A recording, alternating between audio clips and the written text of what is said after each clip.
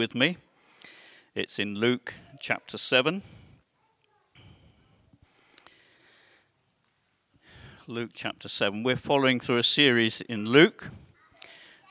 Steve has done the previous verses in this chapter. But I just want to say that the story we're going to read this morning is not detached from those other stories which Steve brought to us. In fact, it's very much attached to them. And I shall bring out one or two of those points in a minute. Just to notice that in this passage, Luke 7, Jesus has been pointing out things he's noticed in people.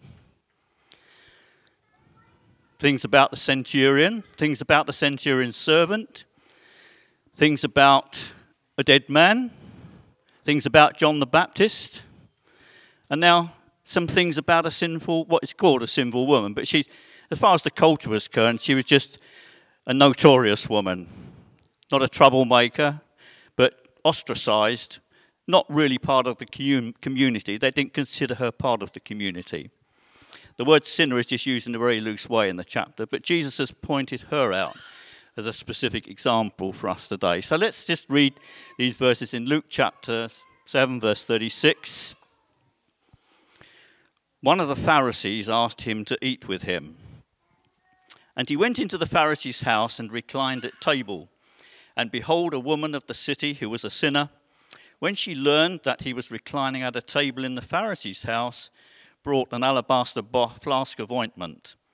And standing behind him at his feet, weeping, she began to wet his feet with her tears and wiped them with the hair of her head and kissed his feet and anointed them with the ointment. Now when the Pharisee who had invited him saw this, he said to himself, "If this man were a prophet, he would have known who and what sort of woman this is who is touching him, for she is a sinner."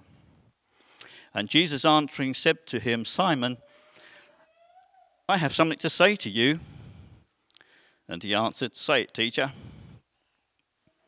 A certain moneylender had 2 debtors. One owed 500 denarii and the other 50. And when they could not pay, he cancelled the debt of both. Now which of them will love him more? Simon answered, "The one, I suppose, for whom he cancelled the larger debt." And he said to him, "You have judged rightly." And then turning towards the woman, he said to Simon, "Do you see this woman? I entered your house. You gave me no water for my feet, but she has wet my feet with her tears and wiped them with her hair. You gave me no kiss, but from the time I came in, she has not ceased to kiss my feet. You did not anoint my head with oil, but she has anointed my feet with ointment. Therefore I tell you, her sins, which are many, are forgiven, for she loved much. But he who is forgiven little loves little." And he said to her, "Your sins are forgiven." Then those who were at table with him began to say among themselves, "Who's this, who even forgives sins?" And he said to the woman, "Your faith has saved you. Go in peace." Rather lovely story.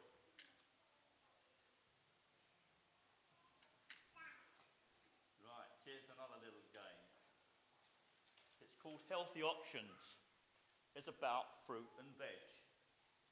Not entirely particularly for the children, but you can answer them in your head. And of course, there's no shouting out, but if you do shout out, you're forgiven in a place like this, all right? Well, we hope you are anyway. Here's the first one. I can be very dirty. As I spent all my earlier days underground, I'm quite ugly. But when I'm smartened up, I'm world famous. You got that one? Okay. Can you use the microphone, please? Sorry, John. It's my age, you know. I'll read that again. This little game's called Healthy Options. It's about fruit and veg. Here's the first one. I can be very dirty, as I spent all my earlier days underground. I'm quite ugly. But when I'm smartened up, I'm world famous. Have you got that one? You should have got it. I'll come back at the end and we'll go through it, see how many you've got right. In my prime, I'm red all over, smaller than some. I love sunbathing, and at my best when it's really hot. Trouble is, if I'm left alone, I collapse easily when the pressure comes. You think you've got it? Put your hand up. You think you've got it? If you don't think, who thinks they haven't got it? Oh, okay. Here's number 3. Upside down, I'm bigger at the hips than the chest. As to my colour, I'm similar to that lovely round fruit, but my reputation goes a long way back, and I'm supposed to help people see in the dark. Oh, got that one? Yes, of course. Number 4, I really improve the flavour of many meals, cooked or raw, but I have an unfortunate reputation that gives people gas. Have you got that one? Good. Number 5, I'm a lightweight, spend a lot of time in the dark. If you have ever heard of the renowned Derek Bingham, it's said I don't like him very much. So Derek says. You got that one? It might be very limited to a few people who got that one. April will know. Number 6, I'm green and soft like butter at times. But even now, I'm not so popular as the other guy at number 1. So what was number 1? Was potato. You got that one. Number 2 was raspberry. Ooh. Number 3 was the carrot. Number 4 was the onion. Number 5 was the mushroom. And number 6 was the avocado. 6 out of 6? Anybody got 6 out of 6? No? 5 out of 6? Oh, 2, 5 out of 6, 4 out of 6. Oh, a few more. Oh, you're doing quite well. You're more intelligent than what I thought. Okay, let's move on from the guessing games. Just going to have our second song now.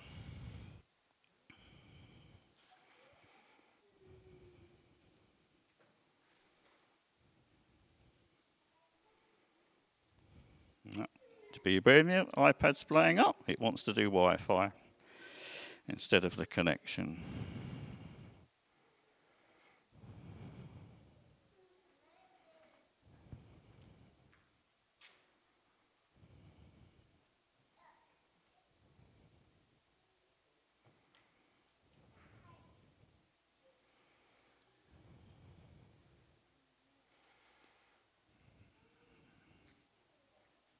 Right, well, I'm not sure what to do about that. It's saying to me, connect to Wi-Fi to play music. We're connected. Any ideas? No. Technology. 3 times practice and the last time fail, okay? Let's try again. No.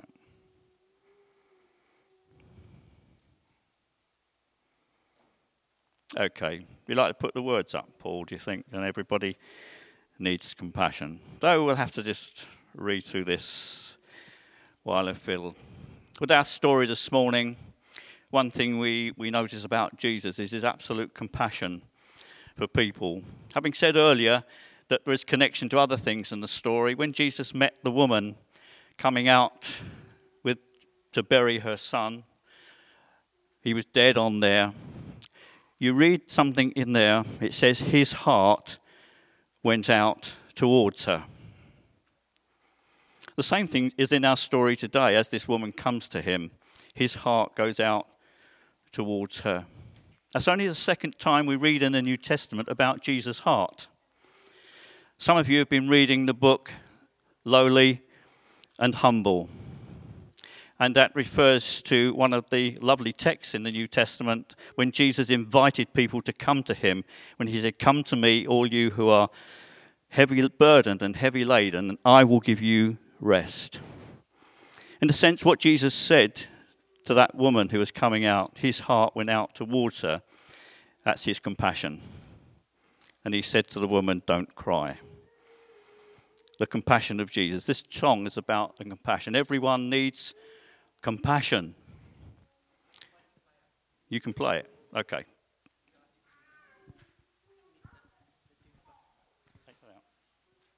Thanks, Alan.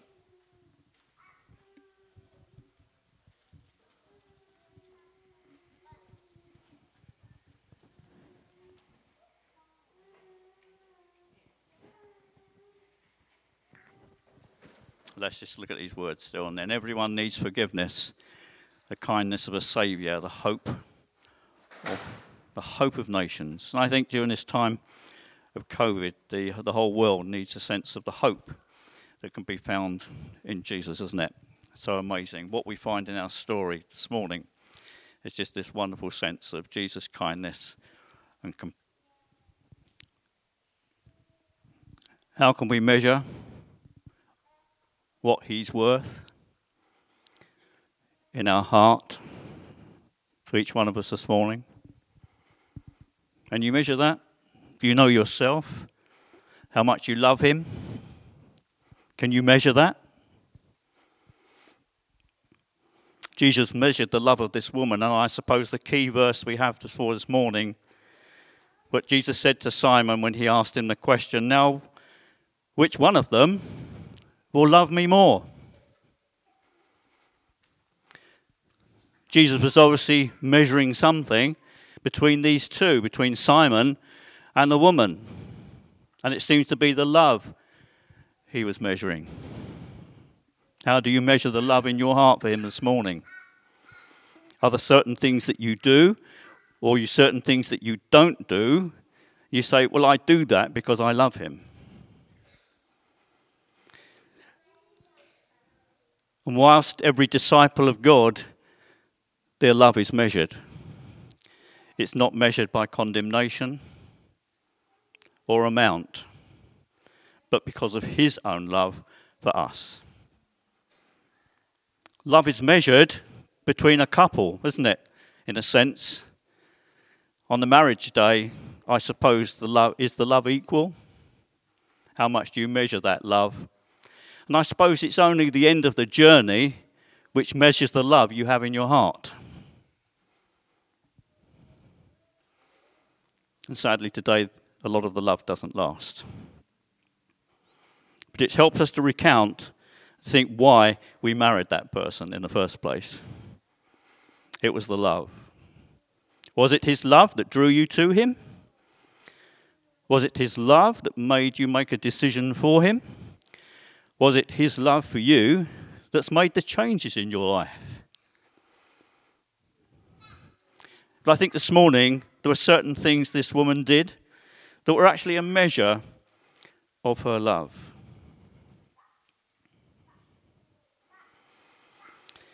As I said earlier, we look at it in the context of the rest of the chapter. When the centurion had a servant who was sick, about to die, as a Roman centurion, he had the right to shoot him, or equivalent, to dismiss him, to move him out the way so that he could get another servant. But it shows something in the heart of the centurion to actually send elders of the Jews to Jesus, that he might heal him. Those elders of the Jews went to Jesus and they say, "You've got to do something for his servant because he loves our nation." Now, how do you rate the word love there? He loves our nation and he's built us a synagogue. Well, the love wasn't the marriage love, the love between people. It was the fact that he had respect and regard for the nation of Israel, and he wanted to demonstrate that in some way. And I say that because the word love in the story that we've read this morning is the same word, agapao. She did something to show that she loved him. It was practically, she demonstrated her love towards him. And I suppose all through our lives, as Christians, that call on our lives to do things because we love him. How do we measure the love? Within the context of church, how do we measure our love for Jesus? In the New Testament, we have the verse, where there are 2 or 3 are gathered together in my name, there am I in the midst of them. So it makes the reason of church a lot deeper than what we think it is sometimes. Especially when you wake up in the morning, you say, I don't feel like it this morning. Well, Jesus is there, aren't you going to see him? Don't you want to go say hello to him? Don't you want to go and talk to your friends about him this morning? Measuring our love by the things we do. And because the woman in our story this morning, that was the last place she either should have been seen or would have felt comfortable at going in, was to a Pharisee's house. So what made the difference? Well, Jesus was there. That's why I can just imagine her at home. Shall I? Shan't I? What will he say when I get there? What will Simon say? Those Pharisees don't like me. The fact that Jesus was there called her to where he was. It was a measure of her love that she finally made the decision to get up and go because she knew he was there. There are many times in church life where we think, I don't feel like it, I just don't want to do that. They do it better than what I do it. Shall I go? Shan't I go? And our presence is highly important. Presence in church is one of the most important things we have as demonstrating our loves to God and for Jesus. I say it again because I believe it's important. Our presence within the context of the gathered community is one of the highest demonstrations of our love for Jesus. You say, well, they won't miss me this morning. Well, maybe they won't. I've got nothing to say this morning and nothing to do. That's possible. You may not. But presence is important. She had every reason not to go where Jesus was, but she took courage, was bold enough, she went. She went to where she was, and she didn't go unprepared. Because I think this morning, one of the main things we learn from this story this morning is the context of worship. What have I got to offer? What have I got to give to Jesus? What have I got to say about him this morning? And one of the highest priorities of church meeting together is to worship Jesus. That's our first point. That's our first commitment to coming together, is to worship him. Above everything else, our worship is to him. She bought what she treasured the most. It maybe was her only valuable thing that she had, and that was this jar of perfume. And she brought it, and she took it, and ultimately she broke it, and the smell of the perfume, whatever that was, obviously pervaded the house where she was. And she gave it to Jesus. The question rises, when I come into the gathered community of the church, what do I bring with me? Have I brought something? Is the question, or I brought nothing? The sense of praise, the sense of worship, the sense of adoration for Jesus. In 1 Corinthians 14, in the context of the church, Paul writes to them, everyone has a word. Everyone has a hymn. Everyone has something to bring and to contribute to the gathering. This is not a word of condemnation, but just a reflection. When Beacon first started, you had a job to get a word in the Sunday morning service. You had to wait to get in the queue to say something or praise Jesus. And I'd like to see that again. And I say that because we've not got the opportunity at the moment in this COVID situation to do what we want to do as a church. But we want to come back, don't we, with the fresh vigour and a fresh appreciation of Jesus and voice what we feel in our heart. But it's a question of our love. How am I going to demonstrate my love in praise and worship?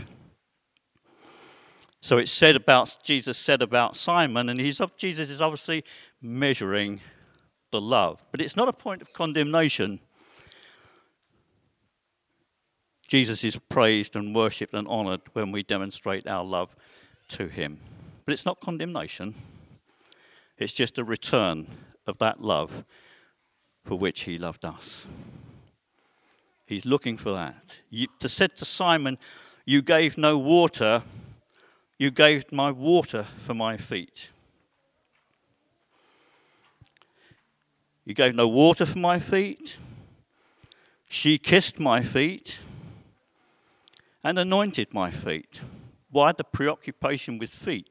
We don't know. It doesn't say in the chapter. But in a sense, when we come together, are we preoccupied with Jesus? Whatever part means most to us.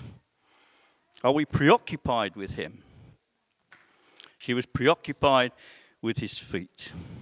Apparently, according to those who look into these things, during his life, Jesus travelled about 21,525 miles in his life. That's a long way. But someone said that's almost a journey around the world. But the shortest distance he went was the road from judgment to the cross. But it was the furthest he ever went. His feet went those last few steps to the cross for each one of us. That was the shortest distance he travelled physically, but the furthest he'd ever travelled. The question is, are there things about Jesus that mean that much to us that we want to be preoccupied in praise and worship for what he's done for each one of us? Lots of times in the New Testament we read they fell at his feet. The woman who had the issue of blood, bleeding for so many years, and the doctors couldn't help her, we read she fell at his feet and touched the hem of his garment because it was an act of honour. When we come together as a gathered church, our preoccupation should be with the honour of Jesus because he loved us. And he gave himself for us. And that's what we do. That's what we continue to do. So I just wanted to encourage us, when we come back together as a church, we have lots to say, lots to thank him for, lots to praise him. And we can shout it out without being masked. And we can sing it out loud and sing his praise because of all that he's done for us. So when we come back together and we meet together as a church, it should be a token as an opportunity to express our love for Jesus, praising him and thanking him. The issue of her sins, well, I believe that was dealt with before she came. But you may have different ideas about that. But there's a nuance at the end about when Jesus said, it's your faith that saved you, go in peace. I believe she struggled with the fact that she was forgiven. Jesus said she had been forgiven in the story. The nuance there is that it was her inner struggle that couldn't accept that she was forgiven. And maybe that's for you this morning. Maybe there's still an inner struggle in here. You know, the forgiveness of God, that forgiveness of all the past, forgiveness in the present, forgiveness in the future. Everything, your slate is wiped clean by Jesus. Isn't that amazing? I think if we really took that in that our slate was clean. There'll be chaos here Sunday morning. Let there be chaos again. Because that could be. What she did was outrageous. It was really. Let it be outrageous again. To honour Jesus for all that he's done for each one of us. We're just going to finish with this wonderful song. I hope I can get it up here.